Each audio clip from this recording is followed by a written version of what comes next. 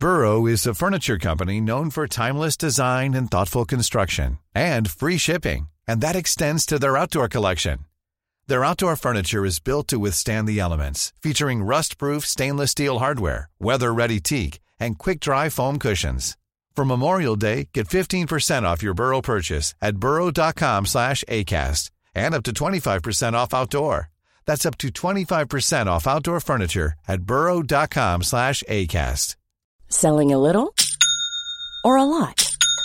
Shopify helps you do your thing however you cha-ching. Shopify is the global commerce platform that helps you sell at every stage of your business. From the launch your online shop stage to the first real-life store stage, all the way to the did we just hit a million orders stage. Shopify is there to help you grow. Shopify helps you turn browsers into buyers with the internet's best converting checkout. 36% better on average compared to other leading commerce platforms. Because businesses that grow, grow with Shopify. Get a $1 per month trial period at shopify.com/work. Shopify.com/work. Ready to pop the question? The jewelers at BlueNile.com have got sparkle down to a science with beautiful lab-grown diamonds worthy of your most brilliant moments. Their lab-grown diamonds are independently graded and guaranteed identical to natural diamonds, and they're ready to ship to your door. Go to BlueNile.com and use promo code LISTEN to get $50 off your purchase of $500 or more. That's code LISTEN at BlueNile.com for $50 off. BlueNile.com, code LISTEN. You are listening to Missed Apex Podcast. We live F1.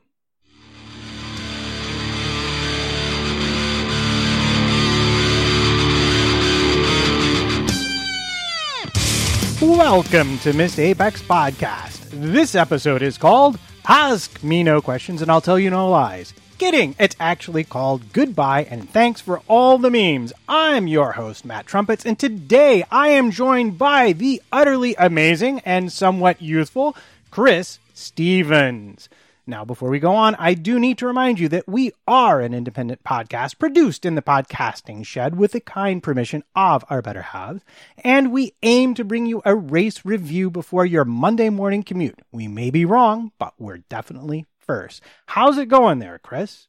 Yeah, it's going good. It's been a nice, quiet weekend for once. I haven't had too many of them this year.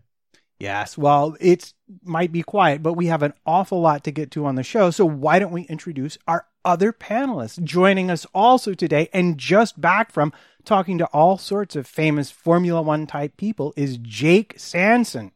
Hello, mate. Good to see you again. Oh, it's great to see you too, and it's even better to see you without your hat, I must say. Nice choice there. I was wondering when you were going to pick up on that. Yes, I couldn't fit it in my suitcase. That is the official excuse. Well, whatever makes you happy is fine with us. And I have to admit, there is a special panelist today running the chat room, and on break from serious familial duties is none other than Spanners Ready. How's it going, Spanners? Oh, don't mind me. I'm just here minding the chat room. Thanks for managing all the production and stuff, guys. It let me get on with other projects, but seeing as you guys were all recording, it was very hard to resist jumping in the shed and getting involved. Now, I know you were supposed to be spending time with your family, and somehow you've managed to wangle a pass here. But admit it, you're really here because the thought of the three of us on a show without you was just vaguely terrifying. I trust you completely. Now get on with it like we discussed, or there'll be consequences. All right, then. Well, in order to get on with it, we're going to need to get into our time machine and travel to the past because the last weekend's race was so eventful, so full of excitement and fun that we left out all of the news.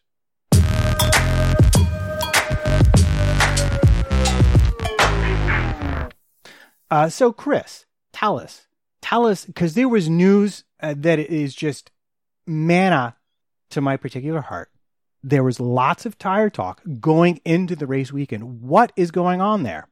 Yeah, I know we love to talk about tires on Missed Apex, don't we? A lot of news about the new tire tender, which of course is up for grabs from 2020 to 2023. And Michelin, we know, were one of the people to put their name onto that list, but they've now withdrawn it for several reasons. There are new regulations coming in for 2021, and one of those is to introduce a bigger wheel rim, an 18-inch wheel rim up from the 13 we have now. But that would mean making a one-off 13-inch wheel rim for 2020, only to do something completely different for the next 3 years. So that really put them off the idea of doing Formula One again. Plus, the whole idea of high degradation tires, which Formula One is still going to push, is completely against Michelin's MO. They will not produce anything other than a faultless tire. Jake? I'm not particularly excited by this story exactly because, Michelin is very clearly not looking to get too heavily involved in Formula One anyway. I know they put their name into the tender, but when you look at the projects they've currently got on, I mean, they're obviously heavily involved with MotoGP. They're heavily involved with the World Endurance Championship. They've got a few other projects around the world. Why would you give a company too much to do if it's not particularly interested in getting involved? And at this point in Formula One, creating a tyre war for the point of having a tyre war, it just doesn't seem to have a decent percentage of risk in it. I don't see why there should be a tyre war just for the sake of. I think they need to fix other problems first. I don't think they're looking at a tyre war, but they did say that they could recreate the drama of a tyre war if they were to come into the sport again. What they were sort of looking at is what they do with MotoGP, which is making all of the compounds available. They bring 3 to each race weekend, and everyone can do whatever they want. There's no rules that you have to start on the same compound you qualified on, etc. I don't think that sort of rule would work in Formula One, though, because of the multiple stops that you have to do. F1 races are a lot longer. So I don't quite think that what Michelin were proposing there would work in Formula One. I personally like the fact that Michelin sticks to what it's good at, though. I mean, the fact that they're in Formula E, for example, is amazing. And it's the easiest tyre gig in the whole world because they don't actually... Where was the last time you saw a Formula E wear out its tyres? It's easy for Michelin because they can just put a very decent spec of tyres on the car and they know they're never going to get that worn because of, the adhesion and the grip and the lack of it. But with Formula One, I don't know, the amount of projects they've already got on the go... I just think they'd be pushing themselves too far. I mean, the last time Michelin were involved in Formula One, it was great because there was another tyre company to go up against. I mean, if you try to do much too quickly as any company, even as big as Michelin, I think it's actually going to do, more harm than good. That's my own personal opinion.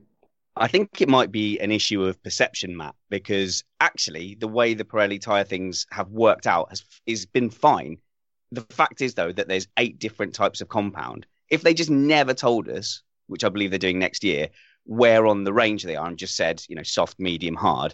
And then they just promoted it a bit more, what they're trying to achieve. So for Pirelli, it's just a constant weekly kicking whenever Lewis Hamilton sits there and says, oh, these tyres are gone, man, they're gone. It sounds so negative. He never comes on the radio in the first couple of laps and says, oh, man, these tyres are sticky. These are fantastic race tyres. These are amazing. And then Kimi Räikkönen last week, very popular. All we heard was Kimi Räikkönen lost because the Pirelli tyre let him down.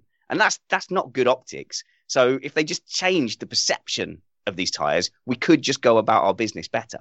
It's a good point. I think it's one of the things that Paul Hembry's always sounded frustrated with is that, these teams need to work a little bit more with us. If they were willing to communicate with us a bit more, we could probably get better data. We've heard him several times saying, well, why is the sport having a go at us? We are providing what the sport has asked us to provide.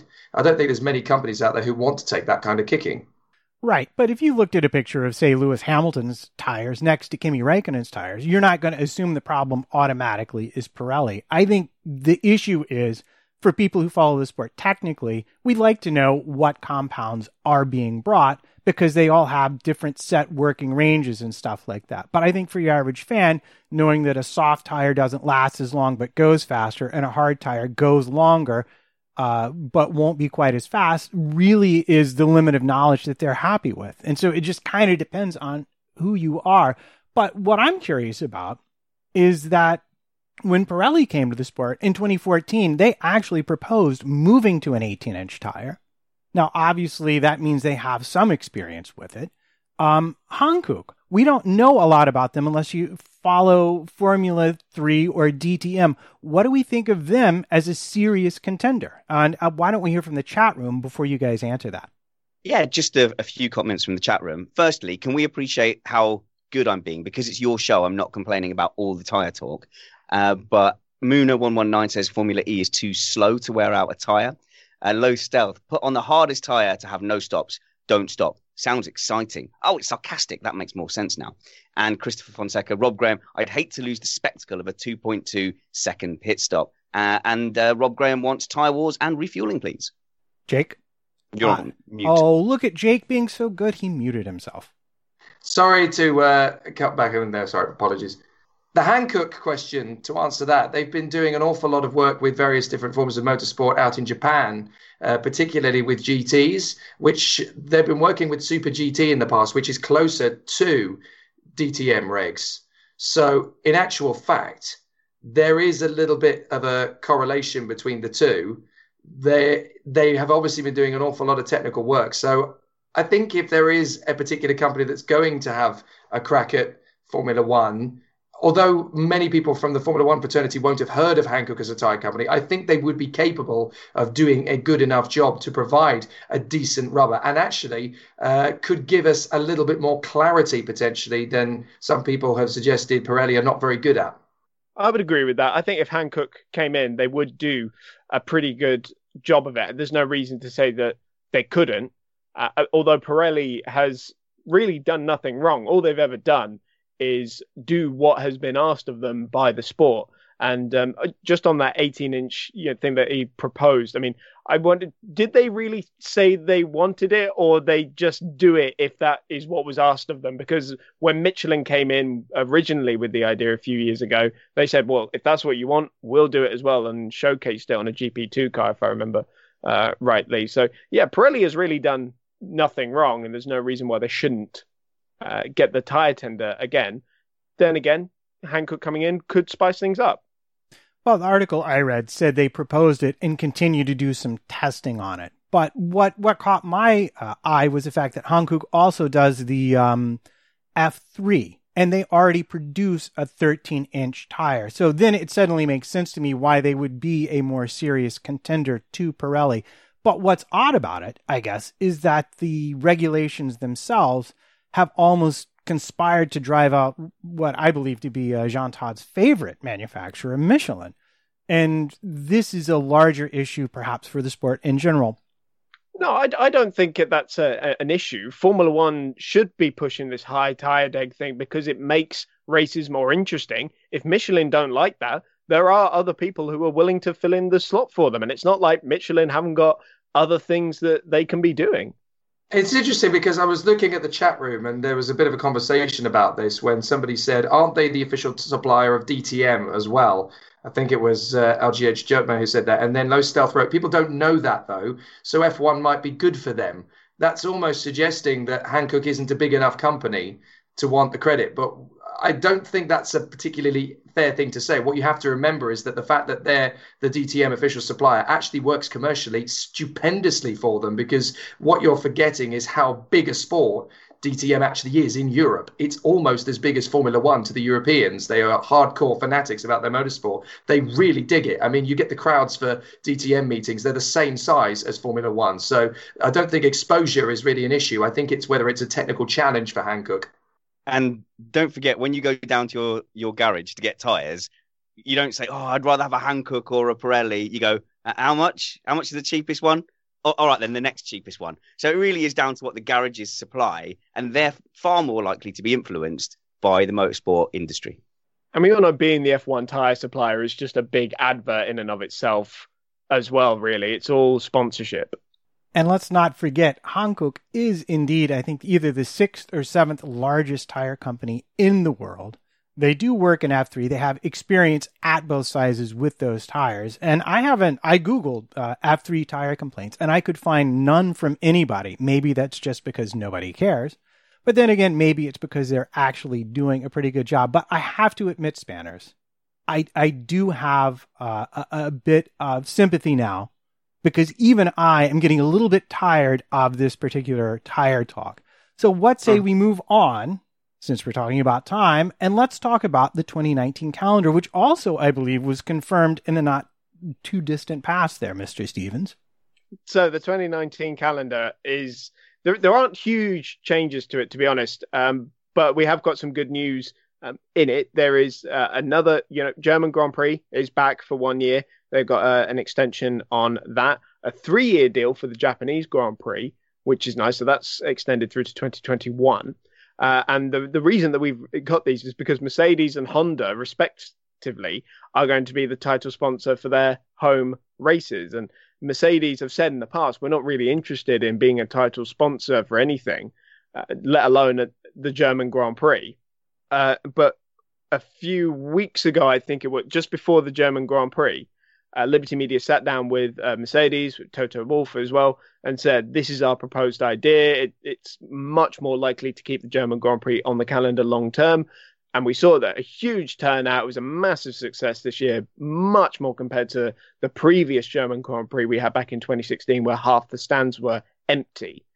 So this is a nice way of securing the German Grand Prix on the calendar for a little bit longer. The other thing as well is that we're going to have no triple header this year, which is nice for the teams and the people involved in the sport, to be honest, because being away from home and your families for so long and just constantly being traveling is not really good for them. And it ups the expenses for the teams, because what they ended up doing was having one team, like an A team and a B team, that they'd alternate between races.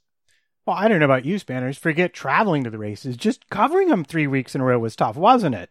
Yeah, but all of that pales in comparison to just being a fan and going, yes, there's another race and another race and another race. Woohoo! The biggest issue, though, let's be fair, the biggest issue, though, is on the teams, because there's already been, an addition to the calendar in the 3 weeks. They're not allowed to actually go into the factory and do any work because, the schedule is already tiresome enough as it is.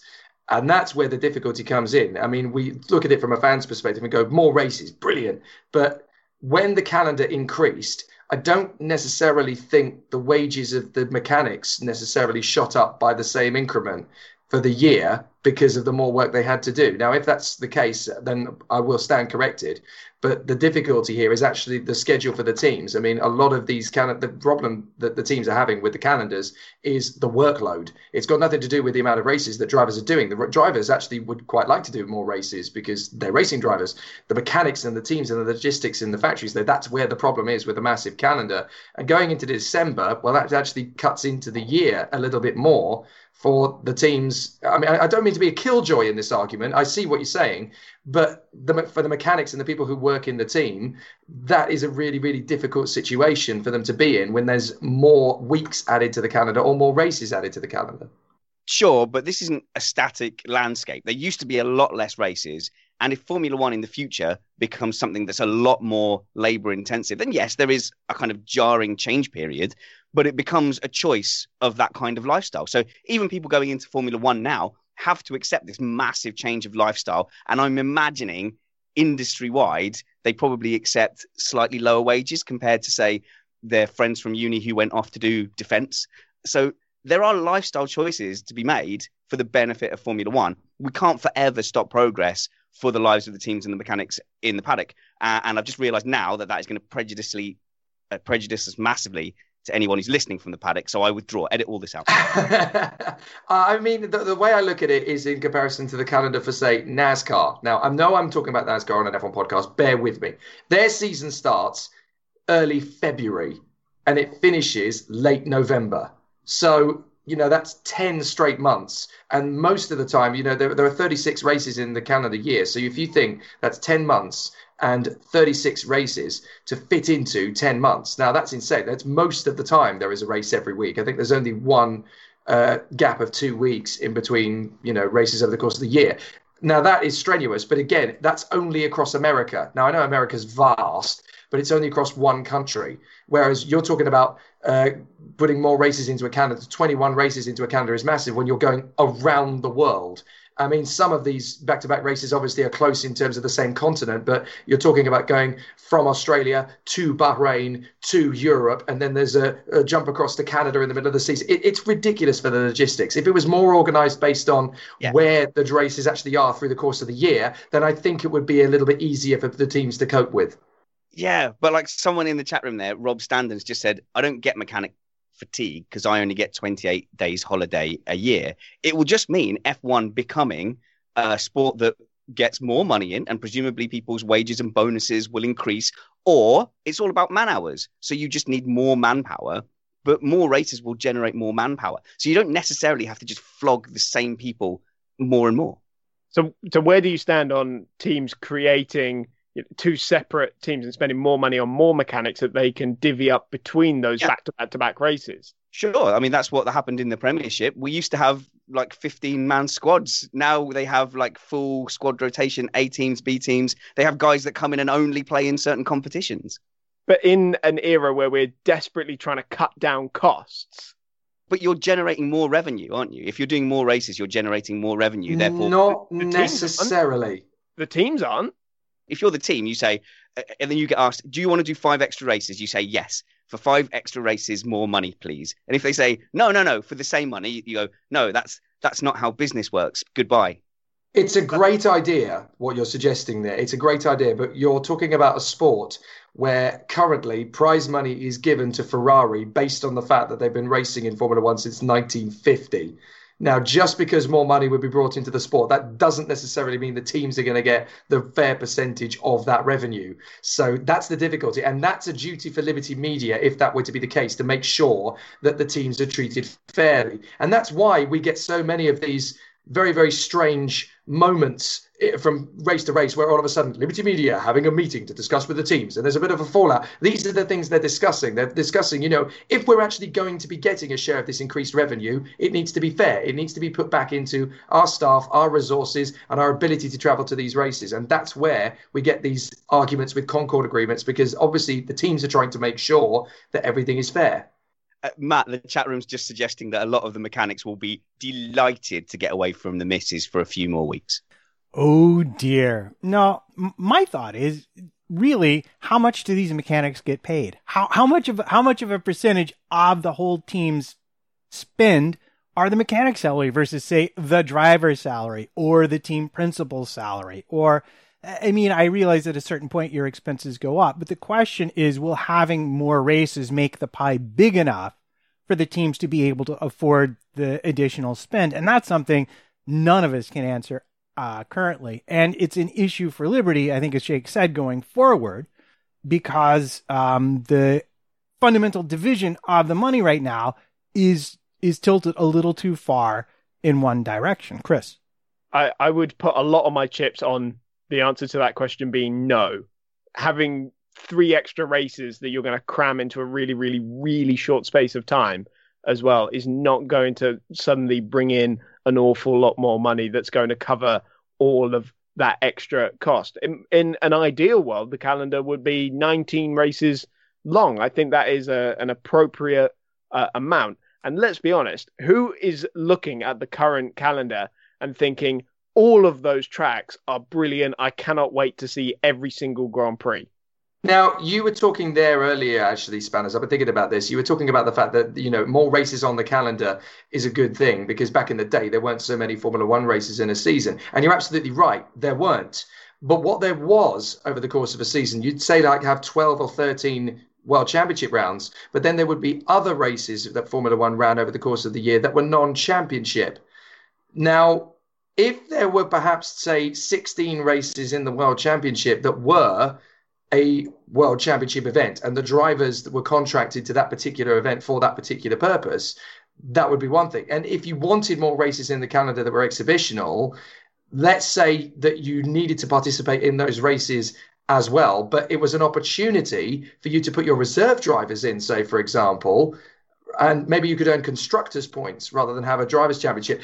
And then it could be a non-championship invitational race to promote Formula One in these different countries that they want to go to. Now, I don't necessarily have a problem with that, because back in the day, you used to get the same crowds to the World Championship events that you used to get to the International Race of Champions at Brands Hatch, the Gold Cup at Alton Park, a couple of races out in Europe as well. They used to do racing in Africa in non-championship events. So I think it's definitely doable if that could be something Liberty Media could re-explore.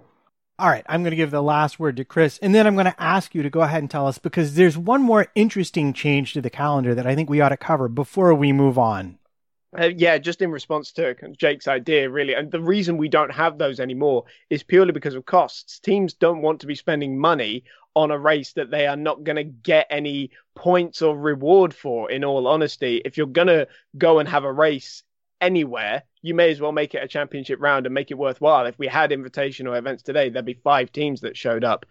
So while it's a really great idea, it just isn't going to work in today's world. So, Matt, you mentioned the other thing that we do need to talk about. And it's a small change, but it's Mexico now comes before the US Grand Prix, basically because they were complaining that they were losing ticket sales because the US and the Mexican Grand Prix are quite close to each other. They're only 1 week apart. So everybody bought tickets to the US Grand Prix and nobody bothered going to the Mexico Grand Prix. But now those two have been swapped around. I'm wondering if that might be down to the fact that the US Grand Prix is just a lot better than the Mexican Grand Prix. Call me crazy, but a track that provides great racing compared to a track which has been somewhat shoehorned into a stadium, Jake. I think that might be part of the reason as well. Well, yes, it was shoehorned into a stadium, but are you forgetting last year's fantastic race when Max Verstappen took a victory and so much happened around it? I mean, that was one of the best races of last year. So you can't use the argument that an American Grand Prix is a better race because stuff actually happens when it does at Mexico. In fact, all the boring circuits things happen. You just have to wait a while. I mean, we haven't had an interesting Spanish Grand Prix at Barcelona since, Rosberg and Hamilton took each other off. Before then, I was about 15 years before that. It's Formula One. It happens. To be clear, I didn't make the argument that US is better because more stuff happens. I said it's better racing and a better track. Okay. I really don't like the Circuit of the Americas. I just really.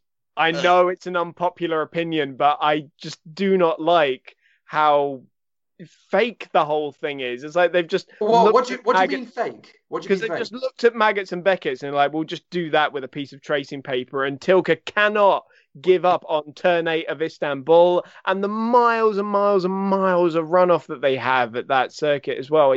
And the infield section, I just don't like it. There's not a single corner on that track that I look at and think, yeah, that's really interesting. Oh, unlike Maggotts and Beckett's, which were organically plucked from a tree in the Garden of Eden, all racing tracks are artificial. It's just there's been a modern trend towards these kind of tracks. And why not take the best of the tracks we've seen in the past and learn those lessons, abandon some of the rubbish things, and actually make corners that work for modern F1 cars? I'm with Spanners on this one. I mean, you're talking about Maggotts and Beckett's being, artificial and fake. Well, Maggotts and Beckett's were in their current form created in 1991 because the previous Silverstone was too dangerous. So they came up with Maggotts and Beckett's as a way cooler set. The thing is, I think people take these things into context. They look at these things with rose-tinted glasses, which is much better in the olden days. But if you actually look at what Formula One is now compared to what it is 20 years ago, there's still massive gaps between the leading teams and the back teams. There was 20 years ago. It's just starkly more in contrast because of the massive worldwide coverage we get. I actually sat on F1.com's TV service the other day and sat and watched the 1992 British Grand Prix, I think it was. I hadn't watched it since I was 6. And I watched it back and went, this is boring as hell. It was one of the most dismal, boring races I've ever seen. But everybody looks back at those great races from that era and goes, oh, F1 was much better in those days. No, it wasn't. It was different. We are moving and evolving. That's what is actually happening. You've got to evolve with that. And if you take a new circuit and put the best bits of Formula One in it, what's the problem? To the best of my recollection, this isn't just a Tilkedrome at the Circuit of the Americas. It was Havo Tellman's original idea that Tilke developed based on the property. Well, what does the chat room think about this, Manners? Christopher Fonseca, EMH2212 says, race control, Chris Stevens disqualified for possession of a contrary opinion on a live podcast. 1 week time penalty and must run around Kota for 5 laps. Sasyatmat Mundal says, most old races, even watched on YouTube, are boring, Chris. You just hate the future. You hate progress. And there was one here from Mooner as well, somewhere that says, turn 1 alone at Circuit of the Americas is one of the best corners. Agree. I refute the idea that I don't like modern things. I'm one of the patriots of Formula E, for heaven's sake. So that can't be a true argument. But there's nothing about it that I just like. It's not the fact that it's new or the fact that it's anything about too much of it. I just don't enjoy watching racing on it. Well, how could you not love Turn 1? But I'll tell you, you know what's really got me excited? And all of you are going to hate this, except for maybe Jake. IndyCar is coming to Circuit of the Americas. So yes, we will have some direct comparisons unless they pave a new part and make a different track for it, which might happen, but I really hope it doesn't. This is going to be so much fun for us to argue about in about a year's time. I am elated that IndyCar is going to COTA for exactly the reason you mentioned. But I do have a feeling that it's just going to give the F1 guys ammunition to basically look at IndyCar as a place for failed Formula One drivers, that old adage. It's not fair, but I do think there's going to be some evidence that will crop up that will kind of try to prove their theory. But I am very, very thrilled that there's going to be a racetrack that will have both F1 and IndyCar on the calendar because it proves the worth of both championships by both visiting the same location. Yep, and here's my prediction. A year from now, we will say that F1 is faster, but IndyCar is still more exciting for wheel-to-wheel action. Anyway, that's that. What say we talk about something different? Now, this is an idea that also came up, I believe, just after the race weekend. But the idea of F1 servant teams. Now, for anyone who's paying attention or not paying attention, basically, this is taking the Haas model to yet even another step where the manufacturer, almost like the old, Toro Rosso, Red Bull relationship, where really the younger team is just flat out run by the manufacturer team is basically a satellite, but they have much more input control and information flow both directions. So, Chris, tell us what's going on with that. What's the reception to this been? The FIA is extremely worried about it.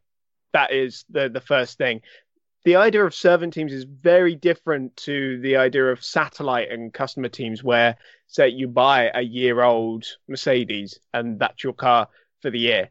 That works in a lot of different series. That's a great model.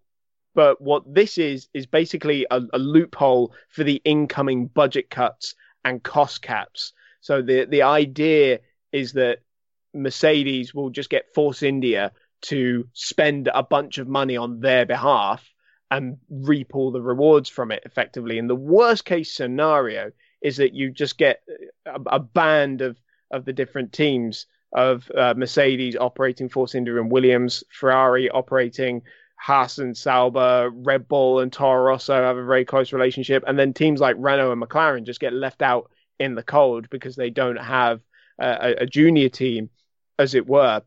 And often, bringing it in to a complete end of the idea of an independent or a customer team.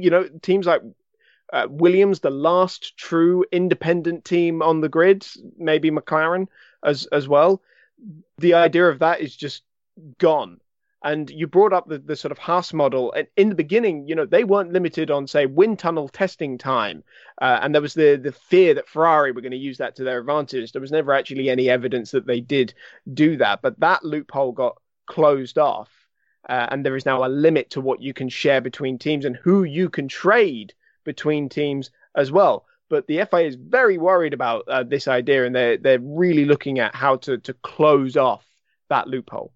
Correct me if I'm wrong, but we do have some evidence from none other than Matthew Carter that is more or less exactly what was done by Haas before they officially joined, which was not against the rules at the time. Everybody agrees.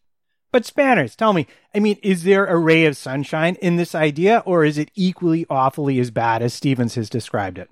He's just such a pessimistic just moaner. He's of his generation. That's the problem. Nothing's good enough for them. There is a bright spark to this, which is that I love the team element of Formula One. I've loved the fact that Mercedes have started using tactics, and I love the indignant rage that Ferrari have had the gall to go, I can't believe they're using their number 2 driver to help Lewis Hamilton. But I love that team element. And to see that extended back into a junior team, I've always found it frustrating that Toro Rosso can't close the gap up to Red Bull. Like, surely they all go to the same pub, they go to the same Christmas party. How does more of that information not get to Toro Rosso? That's absolutely beyond me. I want to see that shared because I want to see Toro Rosso with its drivers up the grid. I want to see Haas and Roman Grosjean and Kevin Magnussen right up close to the top 6 being involved. And if that means that Esteban Ocon is going to be asked to get out of the way of Lewis Hamilton in Monaco and a few more things like that, that is worth the price of a squashed up grid. Do you remember that fascinating Grand Prix in 2008 when Vettel in the Toro Rosso actually got the first win for a Red Bull team before the Red Bull senior team did? And there was that sort of weird, awkward moment in the paddock for a moment, like, oh, Red Bull have spent hundreds of millions of quid on their F1 team, and the junior team actually got a win first. It's one of those weird things.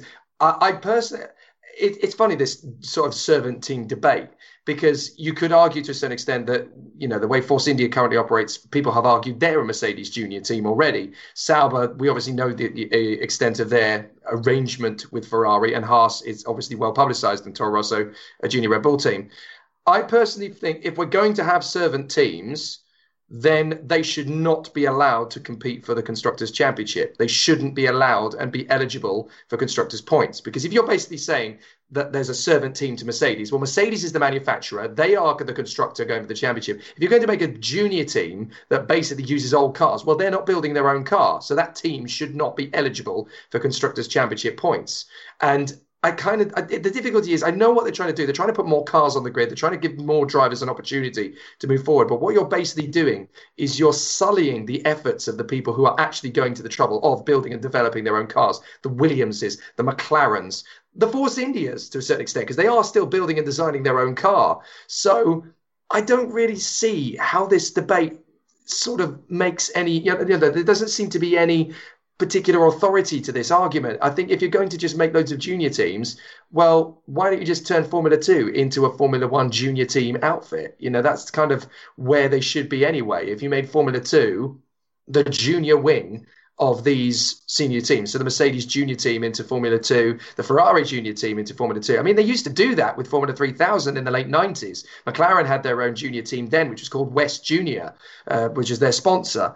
So, that seems to be the better way of going about it. The Formula 3000 model, it was quite obvious because they even painted their cars in the same color scheme as the Formula 1 teams. So you knew that was the junior wing. I don't know. I don't really see the point of a servant Formula 1 team, because that kind of, it ruins the purpose, and it kind of, I'm trying to think of the right word to use this without swearing, because this is a family-friendly podcast. It sullies and ridicules the purpose of Formula 1. The whole point is you go, you set up a team, you build your own car, you race it. If you've got servant teams, it completely goes against the whole concept and ethos of the sport. Okay, I'm going to throw this out there just as a counterpoint. Because they are racing for Mercedes, Mercedes would be very interested in, let's say, a Force India-like servant team getting on the podium ahead of Ferrari, ahead of Red Bull, ahead of their teams. And that necessarily means that the gap from those teams to the top 3 manufacturers now, who we will call currently Red Bull, Ferrari, and Mercedes, and we might be adding Renault to that depending upon their spend. So if I'm going to have a junior team and I want to win the Constructors' Championship, I'm going to want my junior team competitive with the senior teams that I'm racing against. And isn't that necessarily then going to bring down the gap and bring the midfield up to the point where it will get podiums, where it can steal podiums? Chris, I'm going to throw it to you for a response. No, if this is what ends up happening, it does not squash the field together at all. If anything, it brings it back apart again. The whole point of the cost cap is to bring the teams closer together. But as soon as manufacturers just start getting other teams to spend money on their behalf, without them picking up any of the benefit, it just brings the manufacturers further apart from the midfield again. The manufacturers are going to be the ones who benefit from that spending, not the junior teams. So Spanner's laid out a lovely vision of Formula 1 there. That is my absolute dream to have it. But unfortunately, that is not the reality if the idea of servant teams comes through. The idea of satellite and customer teams, that would be the vision. But so long as they're not getting any of the benefit from manufacturers just spending their money, it's not going to happen. Chris, why would the team not get any benefit from it? If Mercedes is using Force India to stick new parts on, they're not just going to take the parts away again. Yes, they are. Why would they give them the competitive advantage? They are just going to use them. They use their facilities and then take all the benefits. I know you're looking after the chat room, Spanners, but I did just notice a brilliant comment from N European, who's written that Grosjean mentioned that Haas, the fourth team in the championship, was lapped in Italy. This is wrong. Yes, you may think that's wrong, but that's not new. If you look back sort of 20 years ago, 90s, 94, 95, you would regularly get the team fourth or fifth in the Constructors' Championship being lapped by the Williams or the McLaren or the Ferrari out front. It has been part of Formula One for a long time. So that's not really the argument, unless you're trying to say that basically all the cars should be equal. Well, yes, technically they should be equal, but if they were equal, they'd be Formula E cars, wouldn't they, Chris? Just saying. Effectively, we just get a stock chassis and they all work on their own engines. Then It becomes IndyCar. Yes. Which we all know is incredibly exciting. So as part and parcel of this discussion, we saw Toto Wolff advocating for 3-car teams as a different way to solve effectively the problem of where to put young drivers, which is part of this discussion. What do we think of this, Spanners? Love it. Yeah, absolutely love it. And I know people are going to cry that, oh yeah, but Renault and McLaren aren't going to be able to run a third driver. Oh well. Unlucky. That doesn't mean we just halt everything. But the idea of having maybe a non-championship scoring third driver with, most importantly, a time limit on how long a driver can occupy that so that it is reserved for rookies. So no more than one season, or you could even say no more than 6 months worth of races. Therefore, you have to have a rookie in. And if you don't sign him, he gets, so you've almost got like a second division of drivers within F1. But more importantly, you've got full grids again. 20 cars isn't enough. It's not enough. Yeah, my ideal scenario would be like a 26-car grid. But I have been sort of tinkering the idea. And I think if you let a team, if they want to run a third car, they can. But only 2 can score constructors' points. Say your top 2 cars, be it whether it was the rookie car that ends up scoring the most points, only 2 of your cars can score constructors' points. And that way you bump up the grid numbers a little bit, but you don't give a huge advantage to the teams running third cars. However, they do still gain a small advantage in the fact that they'll be gathering a lot more data than the teams running 2 cars. And so they'll get a benefit from that as well. Plus, I'm not sure how much I like the idea of, say, an all Mercedes or an all Ferrari podium. So those are the negative aspects of it. But it's a short-term solution. But do we want to be just slapping another short-term solution on long-term issues again?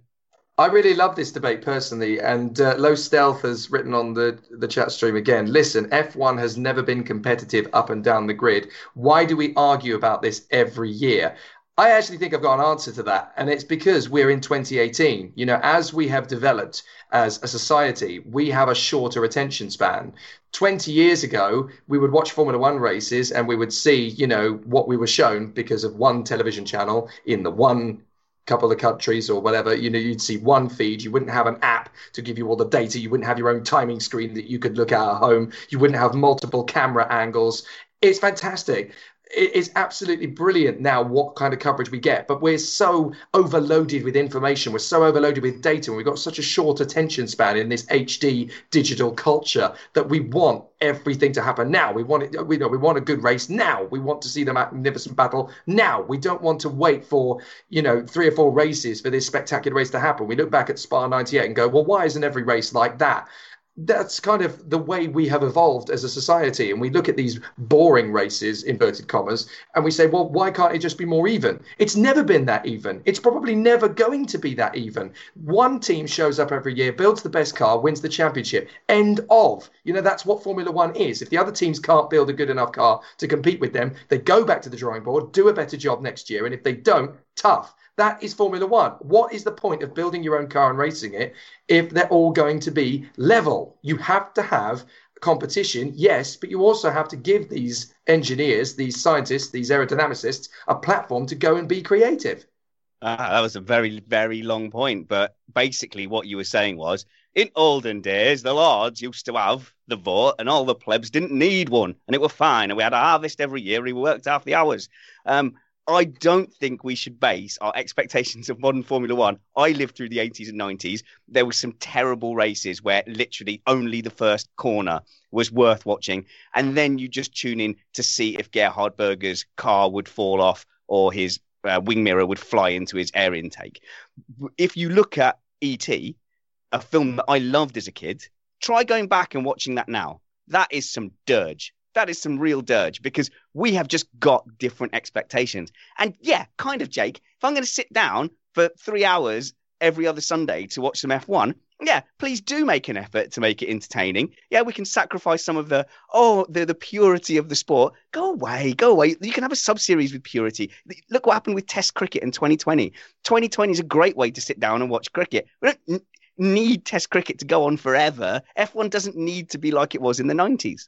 Formula One is the pinnacle of motorsport. It should be the purest form of motorsport where the best drivers try and build the best cars and compete on the best racetracks. If you want the entertainment side of things, that's why we have F2 and IndyCar and Formula E and all these other series.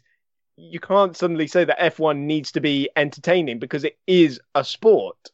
I completely agree. Spoken like someone who does not actually have to barely do anything to work for a living. Look, my friend, if F1 makes no money, there is no purity, there is no sport. There is a commercial side to this sport for a reason. It is incredibly expensive, and the glory days of unlimited sponsorship from tobacco companies have gone away forever. And that's why we're having this debate, because you can't just go out and talk to some brand new company and get more money than you could ever spend in a year. This is a problem. And I'll tell you what else. If we're talking about problems, I'm going to bring this up about 3-car teams. You know what an extra car is? An extra car is extra data. Do you know what extra data is? Oh, that's even more of a gap between the manufacturers and the midfield. And the whole reason we're having this conversation in the first place is because that gap has gotten too big for most people. And you're going to go back and say, well, what about the old days? The old days is better because all these teams could finish on the podium. Yeah, they did. That's because people's engines blew up literally every other race. So you weren't guaranteed. You did not have the same baked-in reliability of the sport the FIA has handed us. So you have a problem. And you know what else? Now that I'm on a rant, you know what else I notice? What happens if I have a third car in my team? Oh, I have to spend more money. What happens if I have a certain team? Oh, I have to spend more money. Is anyone else noticing that the common thread here is that the teams that are now spending way more money than anyone else will wind up being able to spend, way more money than anyone else? You're absolutely right. You know, you made a brilliant point about tobacco sponsorship, and you're right. As well-to-do and, politically correct and everything, getting rid of tobacco sponsorship is, killing tobacco sponsorship in Formula One has basically killed the money. There's no more money because, the thing about the tobacco sponsorship was there would be literally $600 million of sponsorship every year from Marlboro. They just threw so much at it. Nowadays, it's a beer company, it's a bank, it's an insurance company, it's a computer firm. They just don't have that kind of money to dip into. I think you're absolutely right. It was the right thing to do, but, tobacco sponsorship effectively killed the money in F1. We could just have vape sponsorship, couldn't we? While everybody's temporarily doing that. In 10 years, we're going to be looking. Do you remember when everyone vaped? Oh, yeah. Oh, that was weird. We'll miss those guys. Absolutely. We will miss them. All right. I'm going to call it. We're going to move on and talk about drivers. Hey, it's Paige DeSorbo from Giggly Squad. High quality fashion without the price tag. Say hello to Quince. I'm snagging high-end essentials like cozy cashmere sweaters, sleek leather jackets, fine jewelry, and so much more. With Quince being 50 to 80% less than similar brands. And they partner with factories that prioritize safe, ethical, and responsible manufacturing. I love that. Luxury quality within reach. Go to quince.com/style to get free shipping and 365-day returns on your next order. Quince.com/style. I'm Sandra, and I'm just the professional your small business was looking for. But you didn't hire me because you didn't use LinkedIn Jobs. LinkedIn has professionals you can't find anywhere else, including those who aren't actively looking for a new job, but might be open to the perfect role, like me. In a given month, over 70% of LinkedIn users don't visit other leading job sites. So if you're not looking on LinkedIn, you'll miss out on great candidates, like Sandra. Start hiring professionals like a professional. Post your free job on linkedin.com/people today. Mom deserves the best, and there's no better place to shop for Mother's Day than Whole Foods Market. They're your destination for unbeatable savings, from premium gifts to show-stopping flowers and irresistible desserts. Start by saving 33% with Prime on all body care and candles. Then get a 15-stem bunch of tulips for just $9.99 each with Prime. Round out Mom's menu with festive rosé, irresistible berry chantilly cake, and more special treats. Come celebrate Mother's Day at Whole Foods Market.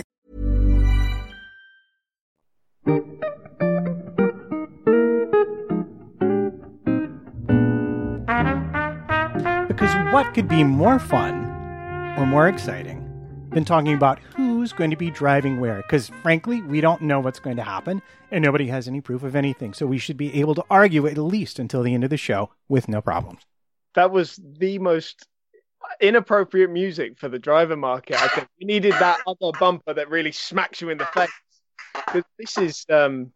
This is interesting stuff that is going on at the moment. Let's start with Lando Norris, confirmed at McLaren in the place of Stoffel Vandoorne for 2019. I got to say, I'm quite upset by the lack of Stoffel Vandoorne at McLaren, because he, in my opinion, he hasn't really done an awful lot wrong.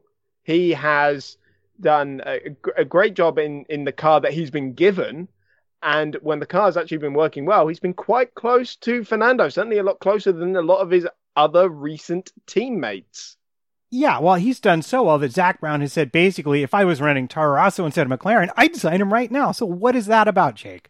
Do you know, it's quite funny. Chris Stevens says he hasn't exactly done anything wrong.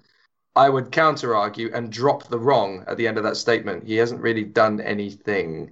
And that's really the argument here, because he's looked decidedly average. Now, we know he's not average. We know he's a very talented racing driver. But the thing is, the great drivers will drive around the problems of a car. The difficulty he's actually had is that McLaren have given him a short straw. They built a car completely around Fernando Alonso. So Stoffel Vandoorne has not really been given the opportunity by McLaren to develop. And that's the difficulty, because, you know, this is the Johnny Herbert versus Michael Schumacher at Benetton argument. They built the whole car around Schumacher. Herbert didn't matter. Vandoorne has now got to try and use his connections to find a space on the F1 grid. The only problem is that's only really Sauber, and that's about it, really. Fonseca in the chat room says to you, Chris, he's qualified behind Alonso every time this. Right. Behind, but what's been the gap given the car that he's been given? Would you really expect someone that with the experience of Vandoorne to just immediately go out and out-qualify Fernando Alonso? No, not really. And what Jake said there is that Stoffel has looked average. And the important word there is looked average, because that is what McLaren has done to Kevin Magnussen, to Sergio Perez. And now it's done it to Stoffel Vandoorne as well, where they've brought in these incredibly talented drivers and made them look like amateurs and then tossed them aside to ruin their Formula One careers. You cannot expect a rookie to come into Formula One and beat Fernando Alonso. Hashtag 44, spanners out. Mike right.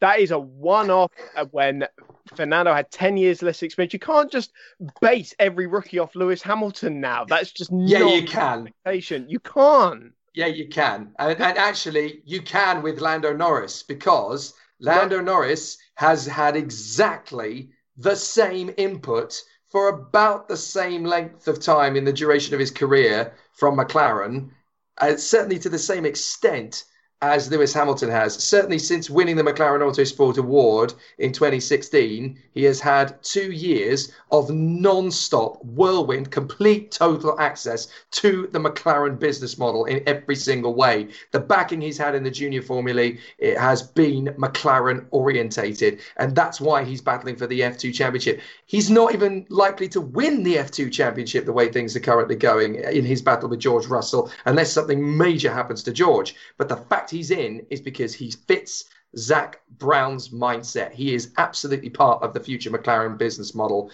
Lando Norris deserves his seat. Whether he deserves it more than Vandoorne is debatable, but let's be fair, you can't let him go to Red Bull. There's no way they can let him go.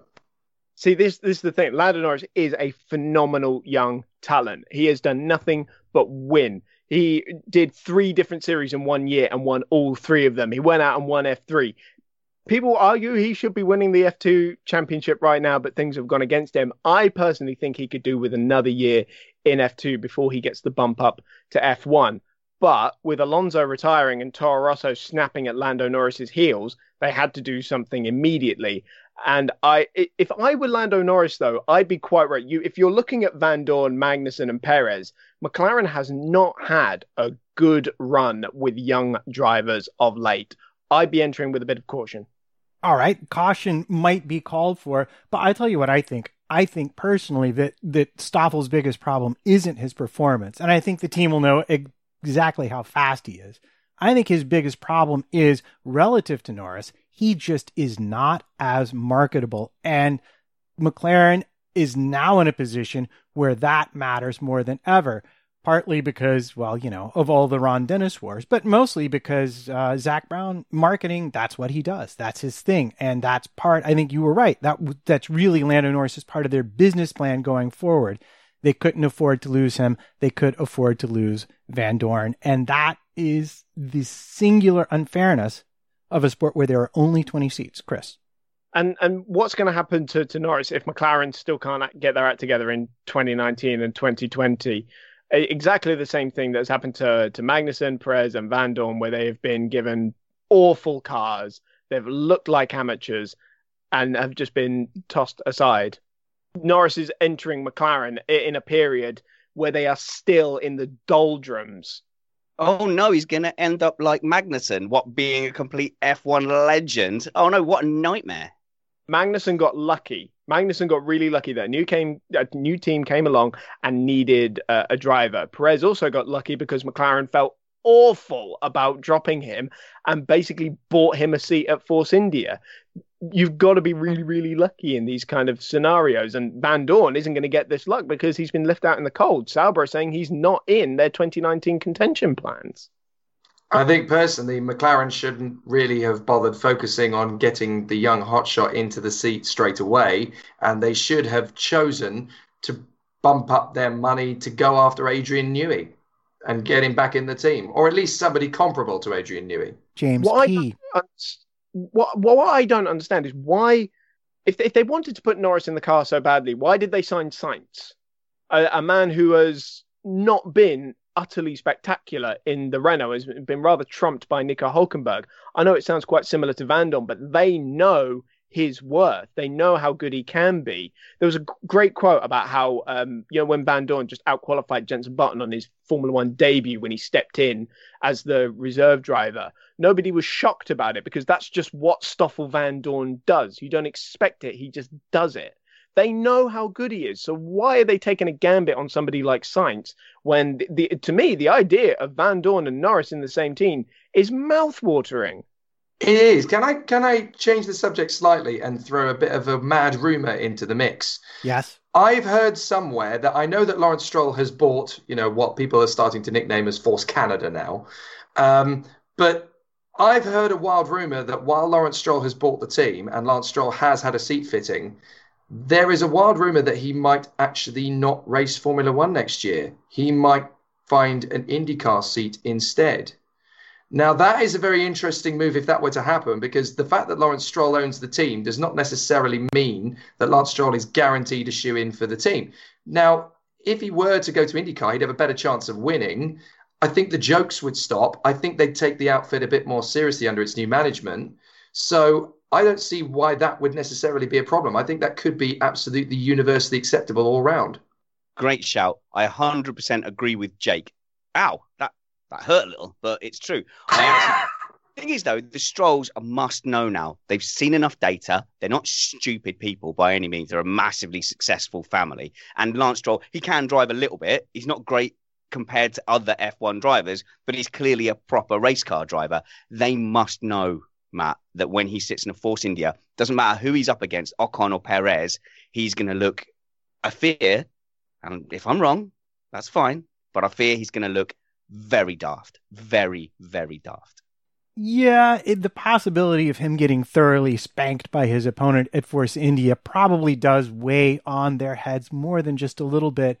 But that said, IndyCar is an interesting shout because at the sharp end, it is pretty competitive there. I mean, you saw Alonso in a single race on an oval, but for anyone who follows the series year round, it's very hard to win. There are a lot more drivers, there are a lot more pit stops, and there's a lot more contact. I mean, you have to be. I mean, Rossi has done well for himself, but let's look at someone. Let's say, I don't know, Chilton maybe. How well has he done? How many races has he won? Yeah, exactly.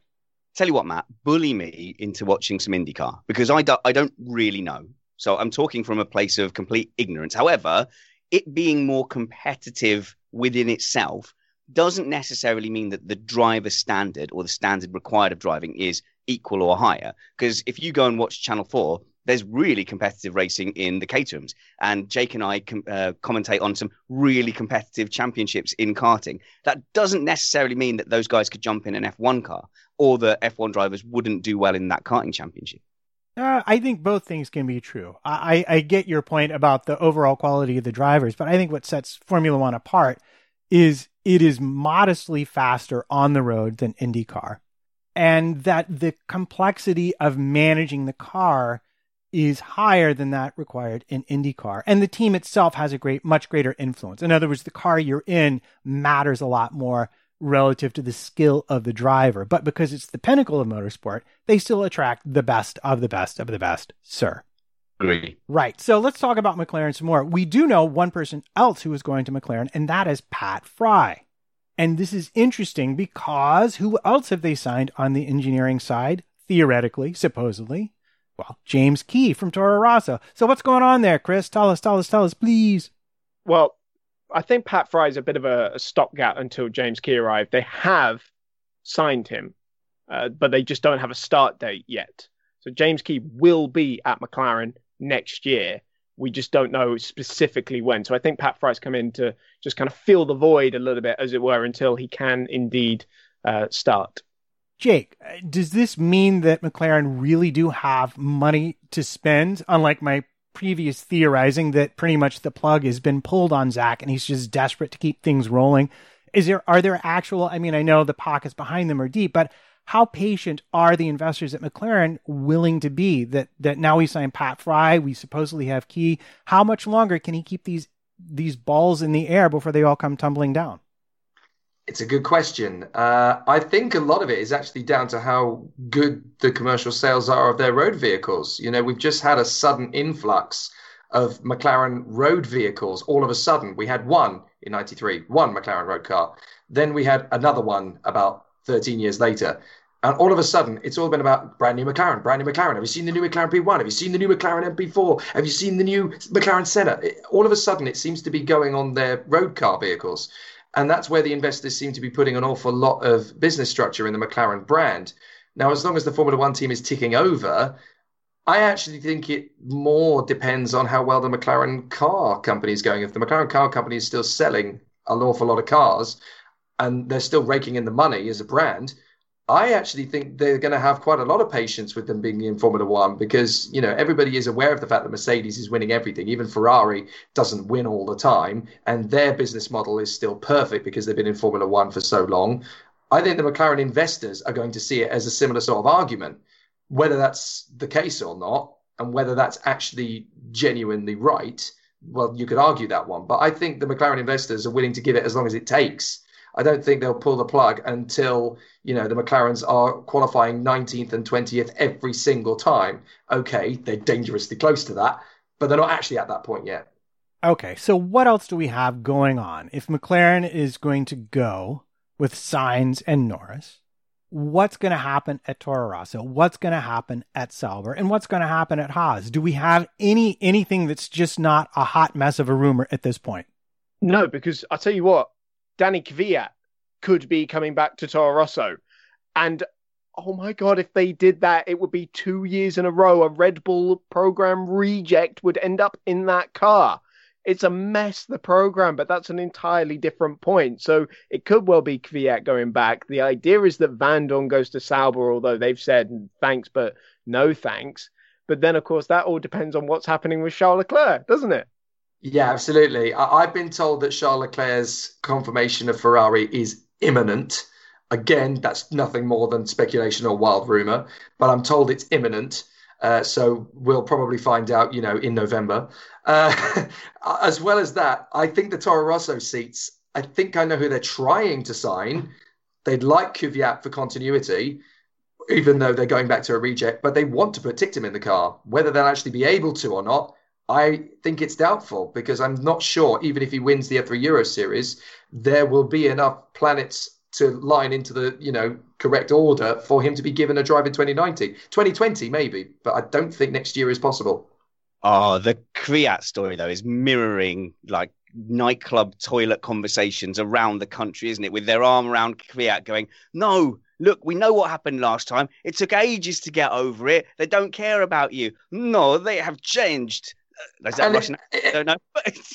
Don't do it. Don't go back. And it's hilarious as well, because they've said, oh, he's more mature now. He's not as childish as he was the first time around. No, you're not as childish as you were the first time around. That's my argument. Can I explain the whole Leclerc scenario about how they've been to and fro between him and Kimi's?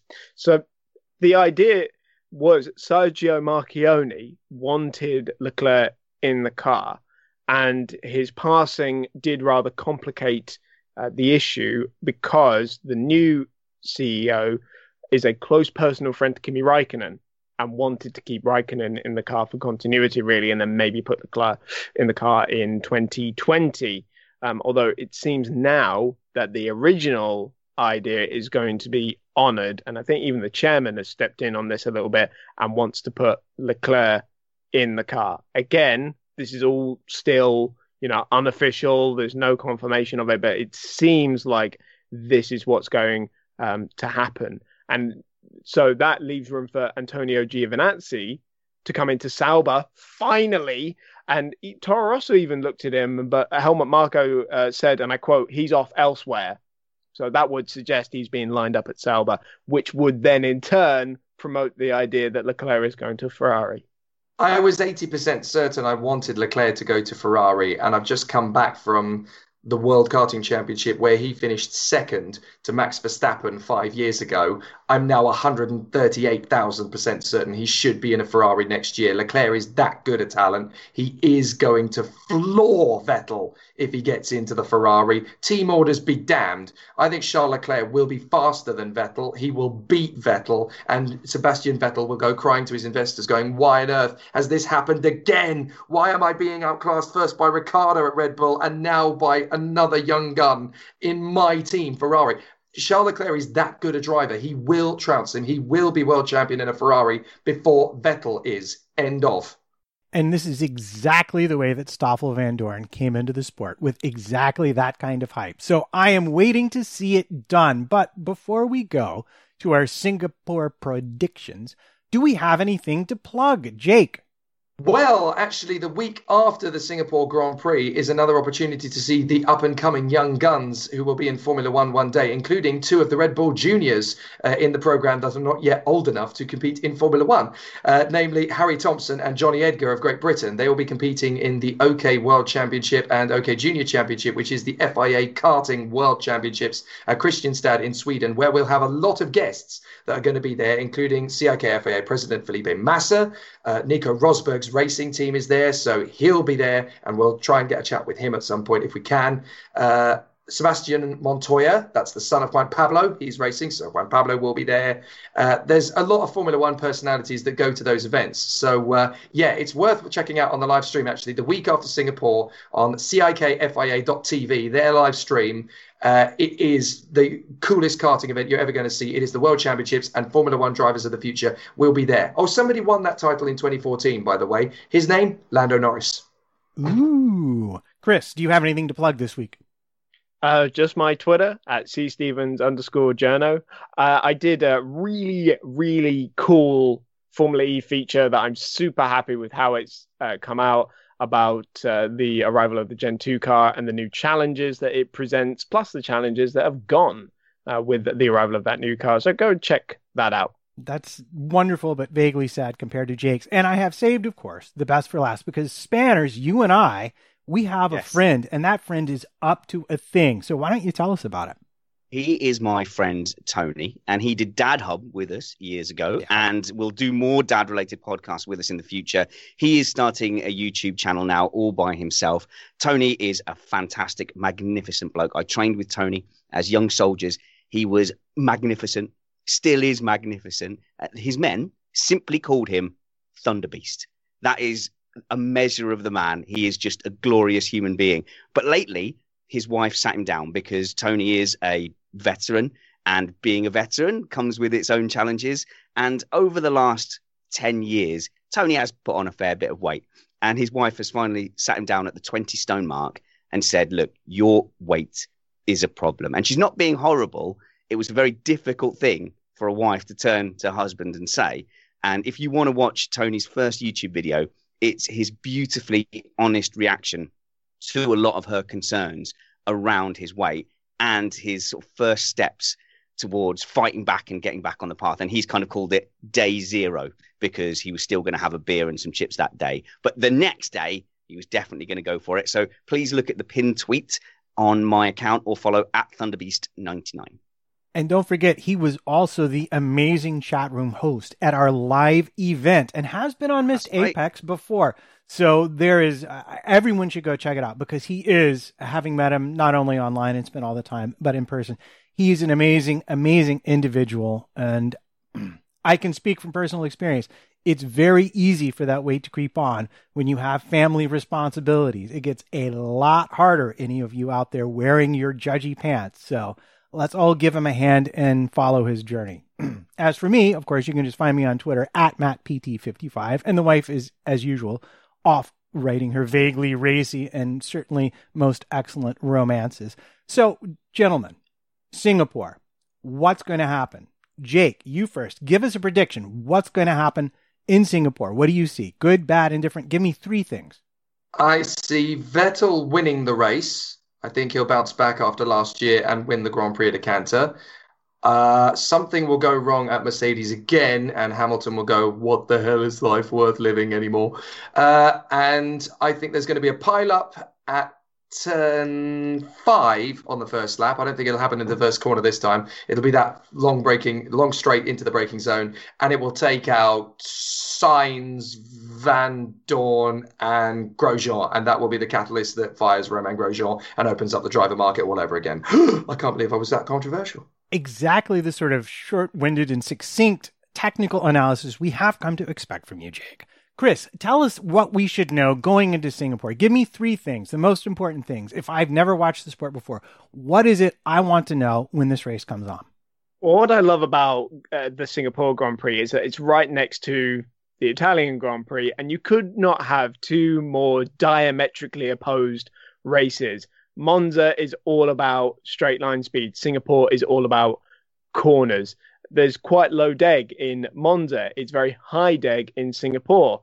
The humidity as well in Singapore. It's the most physically demanding race of the season. We go from the shortest race of the year to the longest race of the year. So there's a lot to be different. You can't take anything from Monza and just translate it into Singapore because there is just nothing similar about it. And I think I don't see any reason why we wouldn't see Mercedes struggle in the same way we've seen them in the past 3 or 4 years at this track. Sebastian Vettel needs a win to get this championship challenge back on course.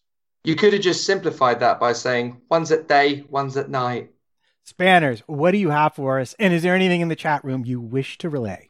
No, it's all about me. It's my predictions for the Singapore Grand Prix. First prediction, not just humidity, Chris, rain. That's where water falls from the sky. Chris, that is a non-alcoholic liquid, sometimes used as a mixer. So it hasn't rained in 9 of the 10 Grand Prix we've had there. Last year was the first wet race. And actually the forecast for Sunday is rain again, 2 years in a row, having not had a wet race there for 9 years. So that could be interesting. So in the rain, I think that equalises everything. I think there is a genuine deficiency at the moment with Sebastian Vettel's ability to handle it in low traction situations. Well, he did all right at Spa. I think we'll have to see how it pans out. But remember last year, Mercedes were the third quickest car that weekend, and the rain completely transformed everything. It led to the start crash that wiped out the main contenders, and Lewis Hamilton went on to take a momentous victory. So could we see a similar situation again this year? Well, the thing is, you're talking a lot about precedents. Have you never listened to a commercial about buying stocks and shares? Past performance doesn't equate to what's it. But if we are doing that, this is exactly the point in the season that in recent history, we've seen Ferrari's challenge flag. Not only when they were competing for the championship last season, but also in previous seasons when they weren't so competitive. Now, I think that we are going to start seeing those cracks start to appear, not just in Sebastian Vettel, but also in Ferrari's reliability if we're going on past performance. I think people have massively underestimated Mercedes and their ability to catch up and surpass a team in a competition. Mercedes are used to this kind of scrap up front now. It's not a team that has suddenly been surprised about having to compete with people. And Missed Apex podcast understands that basically all overtime has been signed off. Limitless overtime for contractors and subcontractors of Mercedes. They desperately want to catch up. Well, that's interesting. Chris, any response? No, I would agree with a lot of what Spanners has said there. Wait, do you not understand the fundamental premise of this show? No, I mean, I as much as I would love to disagree, I hate disagreeing with you, Spanners, but, you know, we can only go off of what we've seen in the past, and I think it's going to be a really interesting race, to be honest. I'd be fascinated to see how the tyre strategy plays out this year, if it remains dry, because we've seen Ferrari and Mercedes to and fro in the last two races on how well they look after their tyres. Yeah. I think that I agree with you, Spanners, in the sense that Ferrari will fade and they will wane a little bit. But I do think Vettel's got one more win in him before that happens. And I think that could be Singapore. I will say this. I think the problem for Ferrari is deeper rooted. And it goes back to my old Dutch soccer coach, football for you people who don't know what that is. And he said, I would always rather have a player who is lucky than good. And it just seems to me that Ferrari has spent its luck this season. Lewis and Mercedes have lucked out. Lewis lucked out early on when Valtteri had the mechanical issues and he inherited the points. And they've lucked out with Vettel's own driving, whether it's the pressure or the different team or just the car isn't quite the way he needs it to be. We saw him throw away a lot of points with some dubious decisions and driving, and they're behind the eight ball to catch up. And I just don't think they have luck on their side, which is not really a technical analysis. But from a technical point of view, I'm very interested in Mercedes' new method of managing heat in the rear tires. And I think that might bring them much, much closer. So Spanners, last word to you. And then, because I am not you, we will do comment of the week. So the last point there kind of goes to the chat room, which says if Merc can get traction out the corners, then Lewis Hamilton will win it from pole. Now, didn't they say, and by they, I mean a source that I cannot remember, say that Lewis Hamilton was squaring off the corners in Monza in order to specifically drive around that traction problem that's been killing their tyres? So yeah, if Mercedes have found a fix to the fact that they were chewing up their tyres and couldn't get traction out of low-speed corners, then why not? The power isn't that different. People think Ferrari have got some rocket ship under them. They haven't. I think at best they've caught up. Okay, so I lied. I will respond to that because if we are going to believe Summer's hypothesis about how Ferrari had found that advantage is on corner exit more so than any other place. So with the corners there, I think probably with the low and medium speed corners, we might see the Ferrari advantage reemerge. And if it does, then that will be perhaps some additional confirmation for his idea. But I think Mercedes being better with their tires brings that down significantly because it seems like they've gotten on top of how to use it, at least at Monza. Still, they are sensitive to temperature and it is hot there. So Spanners, do you have a comment of the week? Yes, and in honor of how you normally do this, I've picked 17 of the longest ones and then failed to conclusively come up with a winner. Okay, European says, Don't forget all the obligatory partying and sponsorship, cocktails and champagne, hidden non-grid girls, etc., that the mechanics will have to do extra of on the extra calendar. What a horrible life. EMH212 says, race control, Chris Stevens disqualified for possession of a contrary opinion on a live podcast. 1 week time penalty and must run around COTA for 5 laps. Christopher Fonseca, Chris hates modern things like tidy bookshelves and unexposed boiler pipes. Low stealth. You could see Spanners check out halfway through Jake's rant. No, not halfway through. Nearly right at the beginning, if I'm honest. Jake makes very complete points over and over again. Low stealth also says, no one cool vapes. Steve McQueen wouldn't vape. End of. And Rob Standen says, Spanner's northern accent has shades of Dick Van Dyke. What? It was spot on, that? That's ridiculous. All right. So this week's winner is, let's give it to Rob Standen. Spanner's northern accent has shades of Dick Van Dyke. Comment of the week. Excellent. Jake, where can we find you on the internet?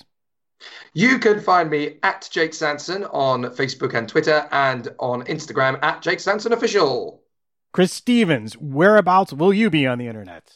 Same place at @CStevens_journo as ever. And Spanners, you have multiple accounts because you are a very talented person. Well, if you want to find out whether or not I've secured an interview for Wednesday night with Alex Brundle to come and have a chat with us, then go to @SpannersReady.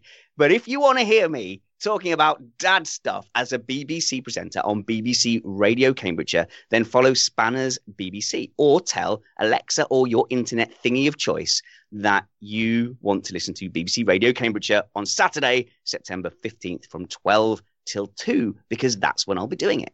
As for me, I'm at MattPT55 on the Twitters. And don't forget, wounds cause scars, chicks dig heels, and glory is a fungible concept under certain philosophical precepts. This has been Missed Apex Podcast.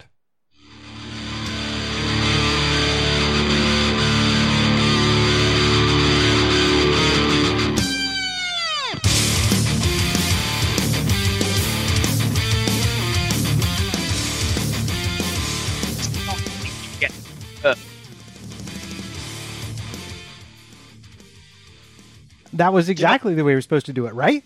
That's the most hilarious end to the podcast in the entire history of. Does it every time.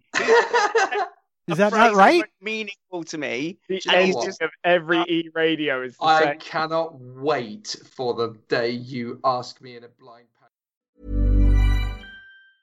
Mom deserves the best, and there's no better place to shop for Mother's Day than Whole Foods Market. They're your destination for unbeatable savings, from premium gifts to show-stopping flowers and irresistible desserts. Start by saving 33% with Prime on all body care and candles. Then get a 15-stem bunch of tulips for just $9.99 each with Prime. Round out Mom's menu with festive rosé, irresistible berry chantilly cake, and more special treats. Come celebrate Mother's Day at Whole Foods Market. Planning for your next trip? Elevate your travel style with Quince. Quince has all the jet-setting essentials you'll want for your next getaway, like European linen, premium luggage options, buttery soft Italian leather bags, and so much more. And it's all priced at 50 to 80% less than similar brands. Plus, Quince only works with factories that use safe and ethical manufacturing practices. Pack your bags with high-quality essentials you'll be wearing for vacations to come with Quince. Go to quince.com/trip for free shipping and 365-day returns.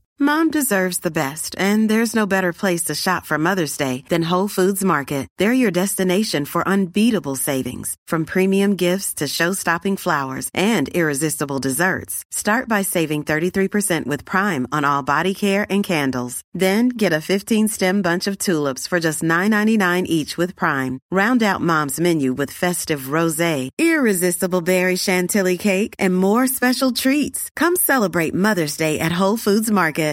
Here's a cool fact. A crocodile can't stick out its tongue. Another cool fact, you can get short-term health insurance for a month or just under a year in some states. United Healthcare short-term insurance plans are designed for people who are between jobs, coming off their parents' plan, or turning a side hustle into a full-time gig. Underwritten by Golden Rule Insurance Company, they offer flexible, budget-friendly coverage with access to a nationwide network of doctors and hospitals. Get more cool facts about United Healthcare short-term plans at uh1.com.